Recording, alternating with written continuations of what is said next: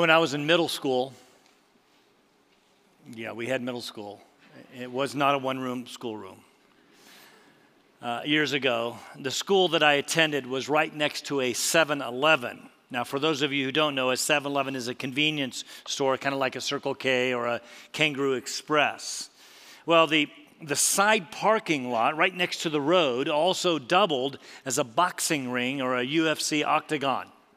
See, if there's going to be a fight after school, it would be there. Everyone knew it, and everyone gathered to watch, just like you see in the movies. Only this was real. I had to walk by that store every day on the way home from school, so I saw many fights. Most, mercifully, were quickly broken up with little blood and gore. But I remember once these two guys really got into it. One of them was the bully type, bigger, stronger.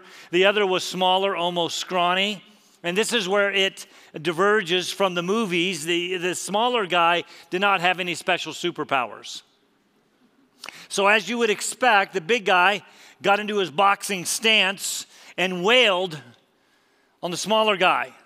Again, it wasn't like the movies. The bully won. Big. I'll spare you the gory details. But it finally took an adult who had pulled into 7-Eleven to drag him off the smaller guy whose face was literally being pounded into the asphalt. It was horrible. He was a bloody mess. A few months, I think, later, my little brother got into it with a next-door neighbor kid. We weren't at the 7-Eleven. They were right there in the front yard. They were both about 8 or 9, and they started fighting, fists flying. And as I looked out the window, I noticed that bully from 7-Eleven, he was there, and he was coaching the neighbor kid. I ran outside, grabbed the bully's arm to pull him away. He squared up in that familiar, terrifying boxing stance and punched me right in the jaw. I can still feel it. It's like right there. Two important things that you should know. First, I have not always been the intimidating physical specimen you see standing before you today. And second, I loved my brother, but not that much. My life quickly passed before my eyes.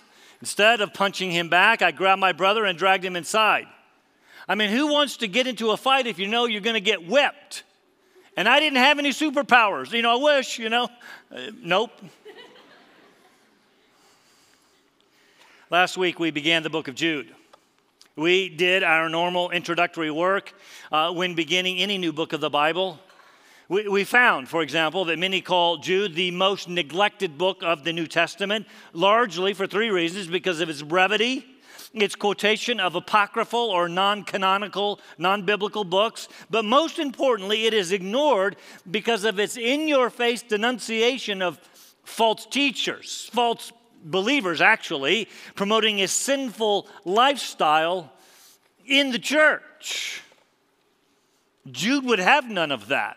We didn't get to them last week. We will today. As per introductory work, we looked at the author, the recipients, and the greeting. We found the book was likely written in the late 50s, maybe into the mid-60s by the younger brother of James, and who James we saw was the pastor of the Church of Jerusalem. And since James was the half-brother of Jesus, Jude also was a half-brother of Jesus, but he didn't refer to himself that way. Rather, he called himself a slave of Jesus Christ. But even that was meant to be a statement of authority. To be owned by another in some ways suggests, listen to me, that you represent the owner. You speak with his authority. We also found that Jude is a so-called Catholic or general epistle in that the specific recipients aren't named. And so, like the other general epistles, the book is named after the author, not the recipients. Again, like Galatians or Philippians or Colossians, it was named after the author. There's said to be 7 general epistles: James, 1st and 2nd Peter, 1st, 2nd, 3rd John, and then our own Jude. But we did learn some specific things about the recipients, things that were incredibly important for them and, well, frankly, for us. Remember, Jude said, To those who are the called, beloved in God the Father, and kept for Jesus Christ. All three of those words, called, loved, and kept, are passive, meaning they are not things that his readers or that we do. They are rather done to us. We are called by God, we are loved by God, and we are kept by God for Jesus Christ. It's not something that we do, but it's something that he does. We will need to be reminded of that over and over as we make our way through this very threatening letter with this very strong words of denunciation. I will say it. I will remind you again and again. We are called, we are loved, and we are kept. It's so important was this truth that Jude actually sandwiches the book with those truths. We reach to the end of the letter with this reminder. Now to him who is able to keep you. I want to remind you of that. He's able to keep you from stumbling and to make you stand in the presence of his glory, blameless with great joy. To the only God, our Savior, through Jesus Christ our Lord, be glory and majesty, dominion and authority before all time and now and forever. Amen. God our Savior, through Jesus Christ our Lord, is able to keep us and make us stand in his glorious presence, blameless and with great joy. Hallelujah. He reminds us of that, starts the letter, ends the letter, and yet, in the middle, we are living in a broken, sin-cursed world where the enemy of our souls is alive and well. And false teachers, frankly, more accurately, sinners who love their sin and want us to join them in their sin, stand against us. So what then do we do? Well, we fight. We fight for the faith, which brings me back to that crazy introduction. The difference between this fight and the potential fearful fight I avoided as a 12-year-old is there is no need to fear. They can take their boxing stance against us. They can drag us into the ring or to the Colosseum or to jail or to death. Body they may kill, his truth abideth still. His kingdom is forever because victory is assured. No, now we may get beat up and bloodied a bit on the way. But we are called, we are kept, and we are loved and we are kept. So fight for the faith. We will. And we will win. Go ahead. Take your best shot, Satan. We win. Rather, he wins, which means we win. But now listen. The promise of victory does not bring ease in the midst of this raging battle. It brings valor. Let me say that again. The promise of victory in the midst of this raging battle does not bring ease. It brings valor. Don't feel like that you're on a sunny vacation in Orlando. Sorry, Ethan. Don't feel like you're on vacation. You're not. We're in the midst of a battle, and we forget that. It brings us to our text today. Having identified the author, Jude, and the recipients, as much as we can identify them, having received this greeting, may mercy and peace and love be multiplied to you. We arrive at the occasion, the purpose for the letter. That is, what was the occasion that demanded that Jude write this particular letter? Now it's interesting that many times the authors then of any work, to include authors of Scripture, would wait till the end to tell us the purpose for writing the letter. Remember, for example, the Apostle John. He waited till he got to the end. Chapter 20, there's only 21 chapters, the end of chapter 20, to tell us why he wrote the Gospel of John. He waited till 1 John chapter 5, the last chapter in that first epistle, to tell us why he wrote that one. For the gospel, it was glorious. These things have been written so that you may believe that Jesus is the Christ. I've written my gospel so you'll look at everything that Jesus did and you'll know that he's the Christ, the Son of God, and that by believing you would have life in his name. That's why he wrote it. And then we get to 1 John chapter 5, and he says this: these things I have written to you who believe. Maybe you read my gospel, and you believe that Jesus is the the Son of God. But I've written false teachers that come in and begin questioning and begin upsetting his readers. I have written these things so that you may know that you have eternal life, because you are called, you are loved, and you are kept. You can know. But here, the outset of this letter, at the beginning of this letter, he doesn't wait till the end. In verse 3, Jude gives the purpose, the occasion of his letter. So let's read verses 3 and 4, our text for today, to discover the purpose. Look at verse 3. Beloved, don't miss that word. Beloved, while I was making every effort to write you about our common salvation, I felt the necessity, compelled to write to you, appealing that you contend earnestly, fight for the faith which was once for all handed down to the saints. For certain persons have crept in unnoticed, those who were long beforehand marked out for this condemnation that I am writing. Ungodly persons who turn the grace of our God into licentiousness and deny our only Master and Lord, Jesus Christ. The outline of this passage, those two verses, is really quite simple. We see the purpose for the writing in verse 3 and the reason for the purpose in verse 4. By the way, last week I did not give you an outline of the book, so let me put it up on the screen. I've also made a few copies that are available in the Welcome Center if you want one. First, we looked at the salutation, that is the author to the recipients in the greeting last week, and then today we look at the purpose for the writing, and then he's going to jump into the description of these false, I say teachers, there's really false believers in verses 5 to 19. He gives 3 Old Testament examples and he applies them. And then he gives 3 more Old Testament examples, applies them. Then he goes to that prophecy, elusive prophecy of Enoch, and applies it. And then prophecy of the apostles and applies it. Finally, he exhorts the believers before ending with that glorious doxology, which, by the way, I will encourage us to memorize, verses 24 and 25. Now, you will note from this outline, and as we make our way through the book, that Jude was very fond of triplets. Why do I say that? Well, in verse 2, he said, you were called, and you were loved, and you were kept. In verse 3, actually, that's verse 1, and then in verse 2, he wished you mercy and peace and love.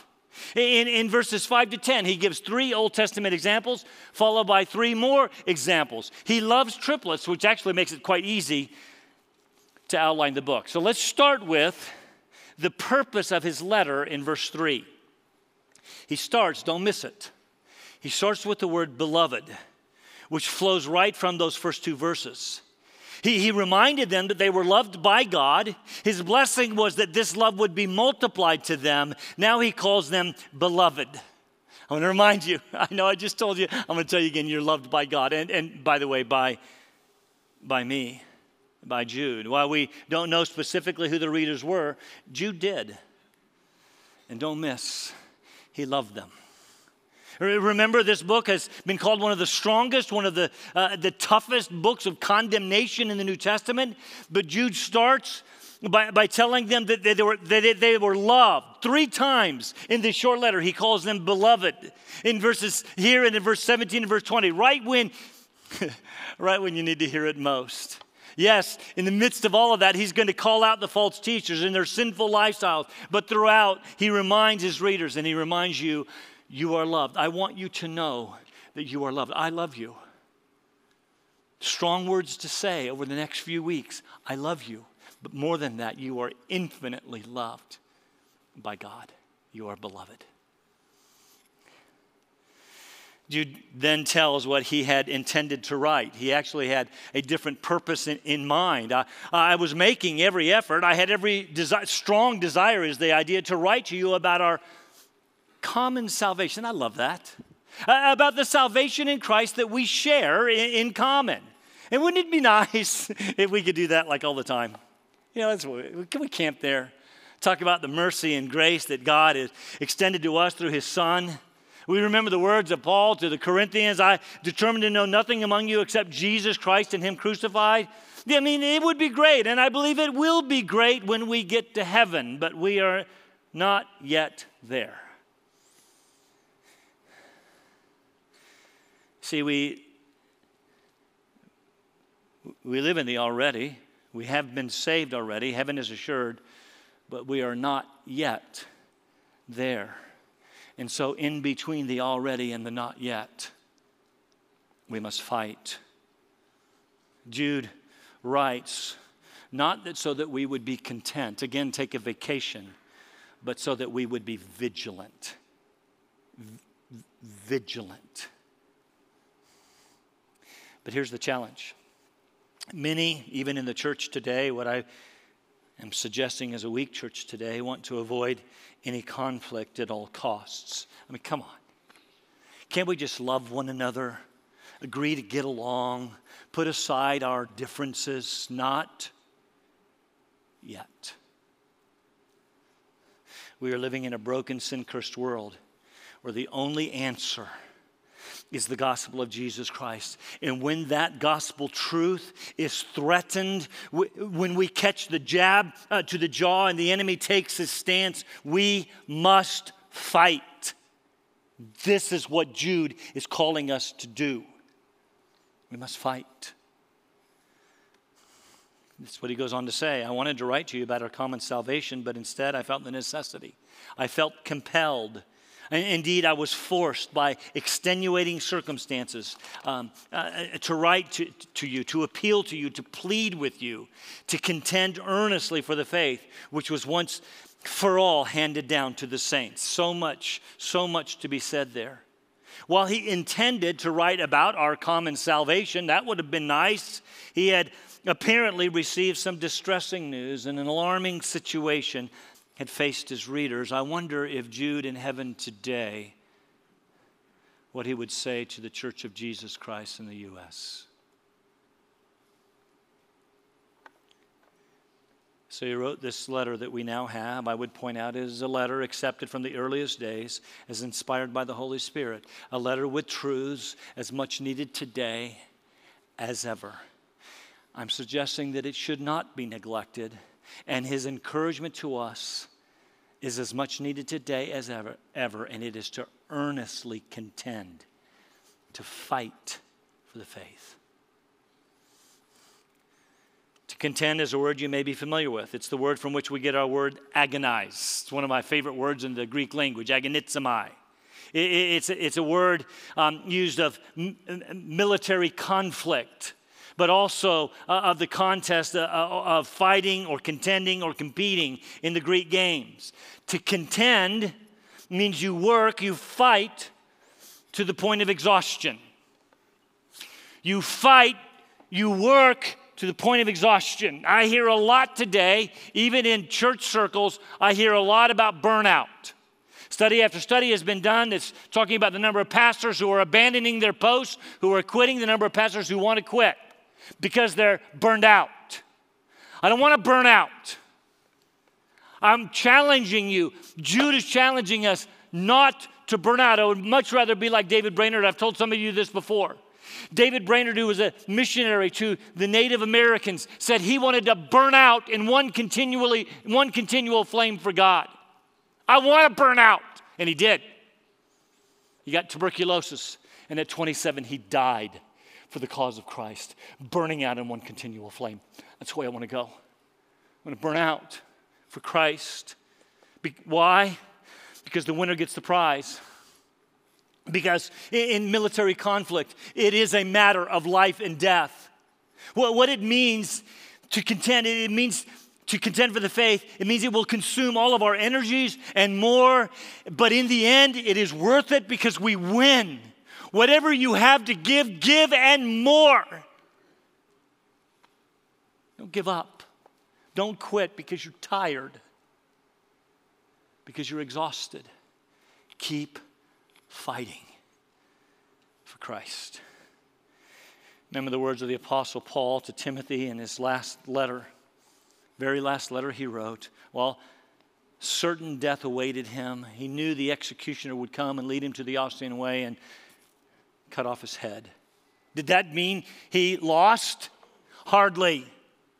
He says, I have fought the good fight. I have finished the course. I have kept the faith. In the future, there is laid for me the crown of righteousness, which the Lord, the righteous judge, will award me on that day, and not only to me, but also to all who have loved his appearing, who have longed for the return of Christ, who have lived for the return of Christ, who keep their eyes and their focus on the eastern sky. They're not distracted by the things around us. We are looking, we are longing for the return of Christ. And until then, we work until the time when no man can work. We long for, we look for Christ. We don't get distracted by the things of this world. Notice Paul said, I have fought the good fight. The word fought, actually the word fight as well, comes from the same word that Luke uses, or that Jude uses, to call us to fight, to earnestly contend. This is a contest, this is a fight, and those who fight will win and earn the crown of righteousness. To be clear, Jude is not calling us. We need to clarify something here. He's not calling us to take up arms. The church through history, the medieval church particularly, messed that up. Remember that thing called the Crusades? We started in 1096 when Pope Urban II called for Christian soldiers, primarily from France and Germany, to travel to Jerusalem and free that holy city from its occupation by the dreaded Muslim Turks. That is not what Jude was calling for. What he wanted, if you're taking notes, write this down, this is important. What he wanted was that we earnestly contend for the faith and keep the body of Christ, this local church called Alliance, pure of any error of teaching, pure of any error of lifestyle that would betray the truth of the gospel, that would make a mockery of the Christian faith.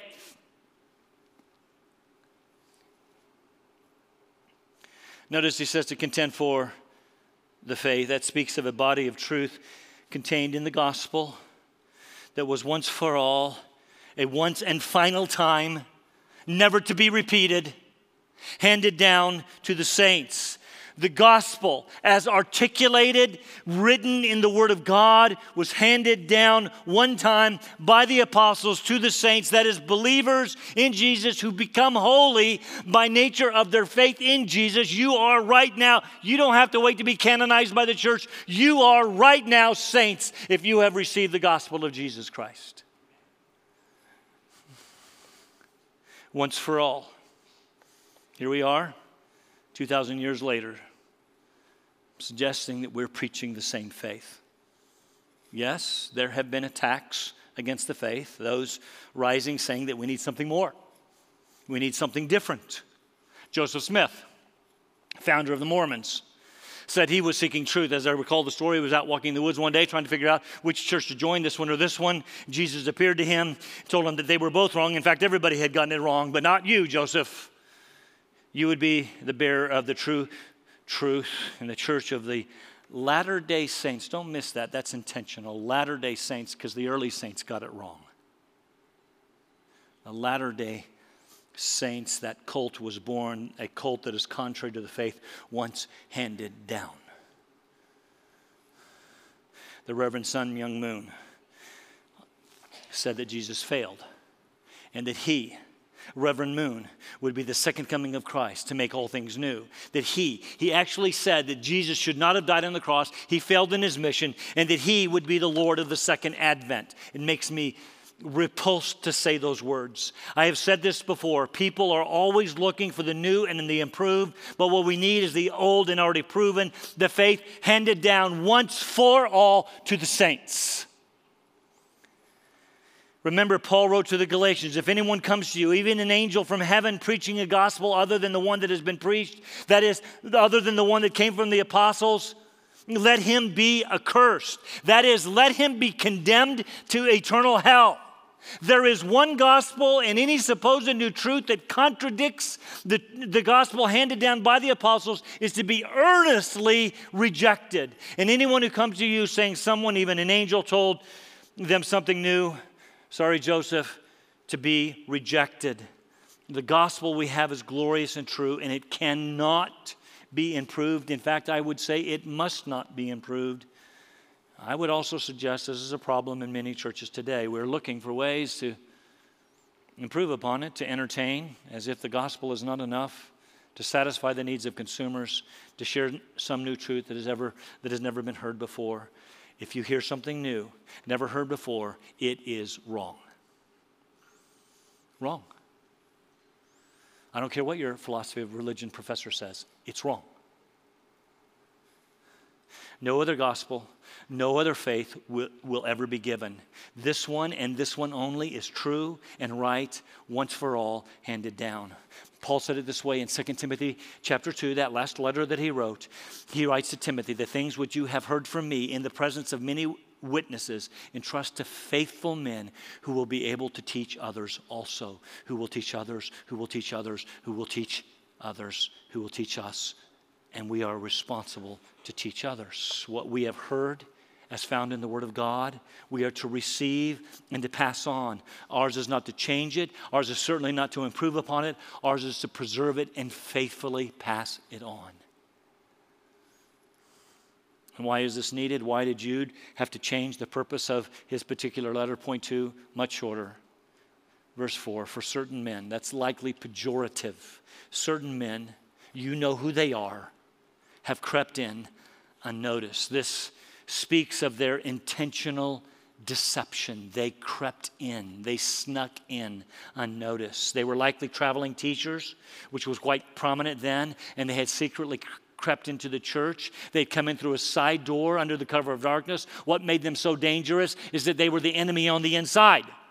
They sounded good. They maybe even sounded like us. They looked good, maybe even looked like us. And they appeared to be one of us. But what they shared, what they taught, and further in this book, what they did was wrong and must be dealt with.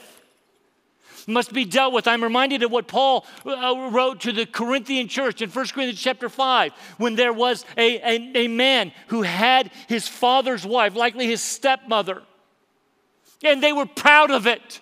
And he said, I'm not even there, and I'm grieved, and I have already expelled him. What are you doing?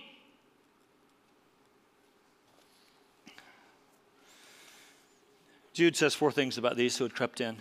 First, they were long beforehand marked out for this condemnation. What does he mean? He's likely referring to what Enoch had written in 1st Enoch centuries before. It's not Bible, but what he said was true. We'll talk about that when we get there. He's likely talking about all that the prophets had said in the Old Testament, that to turn from the true and the living God, there's one, carries dire consequences. He was talking about what the apostles had said about the sure condemnation coming to those who would turn from the gospel. He even quotes Peter, or Peter quotes him, whichever way it is. In the last days, there will be mockers following after their own, don't miss this word, ungodly lusts. The point is the condemnation of those teaching falsehoods, denying the truth of the gospel and of Christ, of claiming Christ and living ungodly lives. Their condemnation, and some of you need to hear this. Some of you who are claiming Christ but living ungodly lives and not caring, your condemnation is sure.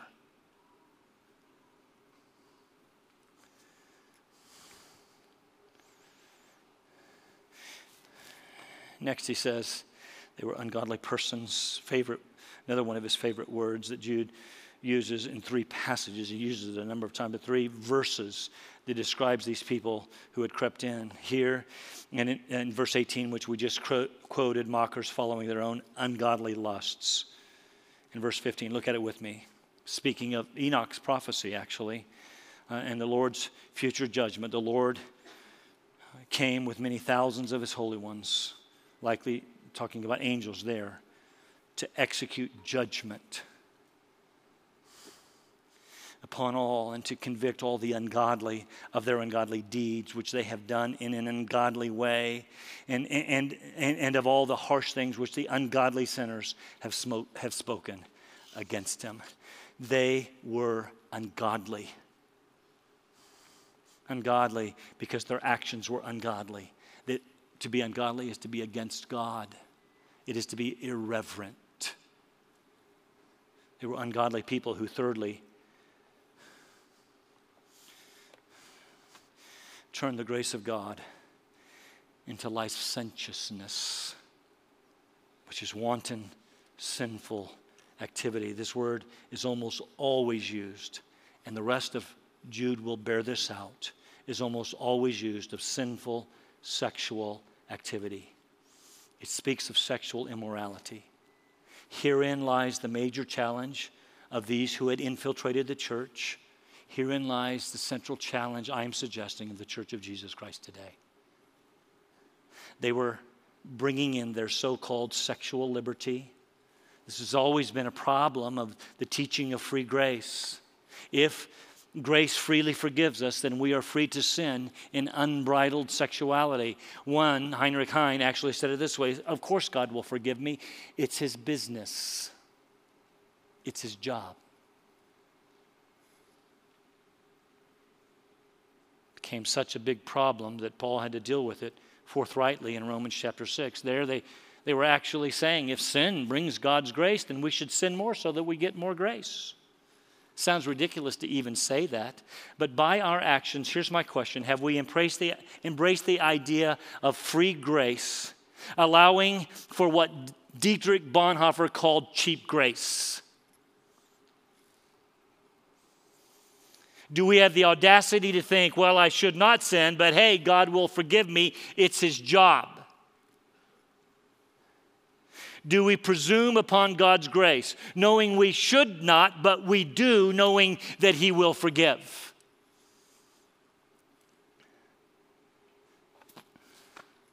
Sexual sin is what we are talking about. And it had been welcomed in the so-called Church of Jesus Christ, and it has been welcomed into our church as well. How so? Well, the vast majority of single adults in the church today are sexually active.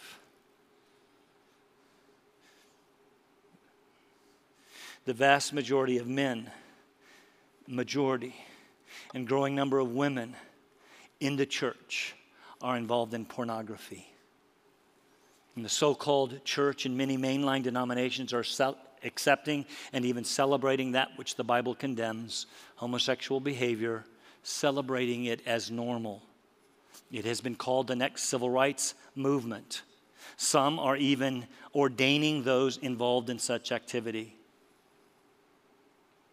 This is not a hobby horse that I ride, but we do come across it rather regularly because sexual immorality is to be found throughout the Scripture.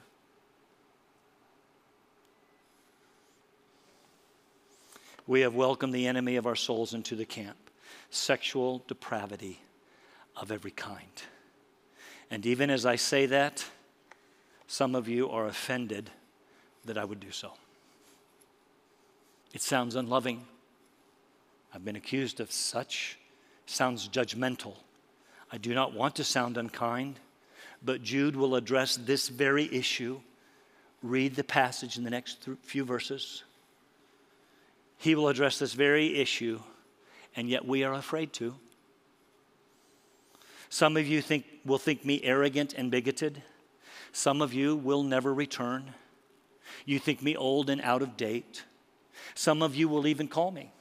You will email me or text me. You will make appointments to come see me, to tell me how unloving I am, how your friends will now never come back. How do I know that?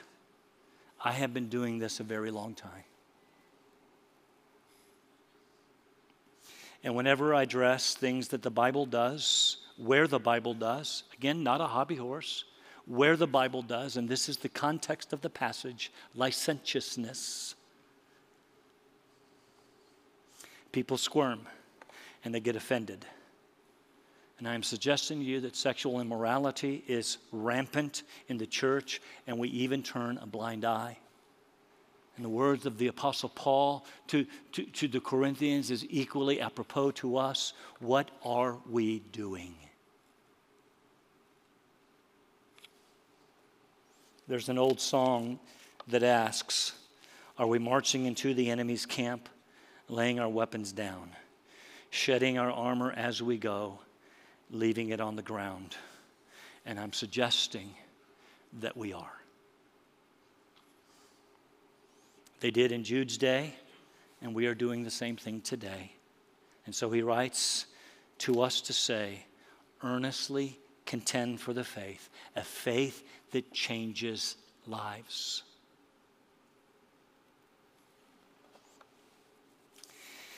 Please notice the way Jude writes, who turned the grace of our God into licentiousness. Our God. This is meant to be quite personal. This is our God, the greatest treasure of our lives, that they are abusing, that they are ignoring, that they are flouting. There should be a response on the part of the church. It should grieve us. If someone were to speak abusively of your spouse or your children or your parents or your siblings, some of you would rightly come to their defense. How much more should we come to the defense of our God and His grace when the gospel is being perverted? Especially when we remember what the gospel cost. The death, burial, and resurrection of Jesus Christ, the Son of God. How dare we presume upon God's grace? Finally, the last description, give me 2 more minutes, is they deny our only Master and Lord, Jesus Christ. Your translations may have it, our only Sovereign and Lord. The word master is the word despotes, from which we get our word despot. We usually use it in a negative sense. It's not always negative. If the master, the sovereign, who is sovereignly in control is good, altogether good, then his sovereignty is altogether good. He is also Lord, a word most often used of God, speaking of His deity, His right to rule our lives. And don't miss how sovereign and Lord refers to Jesus Christ. That is His deity and His absolute right to rule our lives. And to say, I don't care what He wants, is to deny the Master that bought us. Most agree these who had crept into the church were not spouting heretical teaching per se. That is, they were not denying the deity of Jesus or His humanity or His perfect life or His atonement or His resurrection. They were denying His lordship of their lives by not living in ways that He commanded. They were not living new lives in Christ. They were living lives of sin. They were denying, you see, His right to rule. We remember Titus chapter 1. They professed to know God, as some of you do. But by their deeds they deny Him because they're detestable and disobedient. The point is, what we are dealing with in this book, and those who had crept into the church, and those who have crept into the church today, are seeking to despoil the church. Not necessarily by their heretical teaching, but by their sinful lives. Much of the time that goes together, not necessarily always. But we see today what Jude addresses. People who want to claim, listen carefully, people who want to claim Jesus as Savior but have no intention of submitting to Him as Lord. I'm going to say to you that that is not the Christian faith. Some of you are living in sin. You did last night. And you show up on Sundays like everything is okay, and it is not. Your soul is in eternal jeopardy. You must not presume on God's grace. Others of you are aware of people professing Christ. They claim to know God, yet you know that they are living lives of egregious sin. What then do we do? Well, because we love them, we confront them. We call them to repent. We call them to righteousness. Listen carefully, it is not loving to allow sinners to live in this context. It is not loving to allow sinners, your brothers, your sisters, your kids, your roommates. It is not loving to allow them to live in sexual sin as if they profess to know Christ. It is loving to call them to righteousness, to submit to the sovereign lordship of Jesus Christ, lest their souls be in eternal peril. Let's stand for prayer.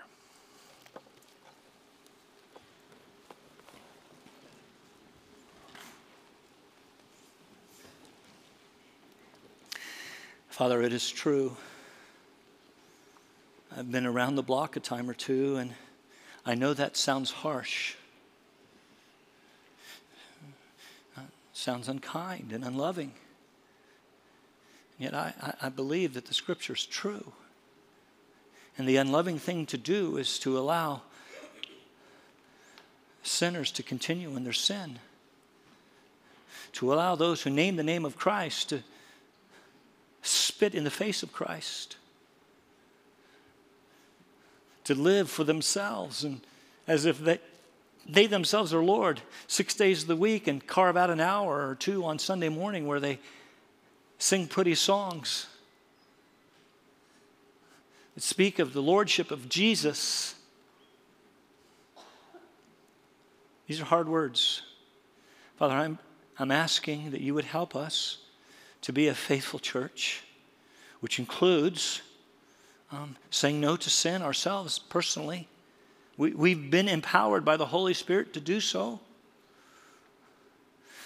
If we truly know Jesus, our lives are being transformed. Help us to say no to sin. We will either be killing sin or sin will be killing us. And then help us to walk together as brothers and sisters in Christ. And when we see sin, to lovingly and gently, yes, lovingly and gently call it out. Because we love. Because we want to be faithful. Because this is a matter of life and death. We are fighting. We're not giving up. We're faithfully following. Help us, I pray, to not only submit to Jesus as Savior, help us to submit to Him as Lord, sovereign, Master, and Lord of our lives. In Jesus' name, amen.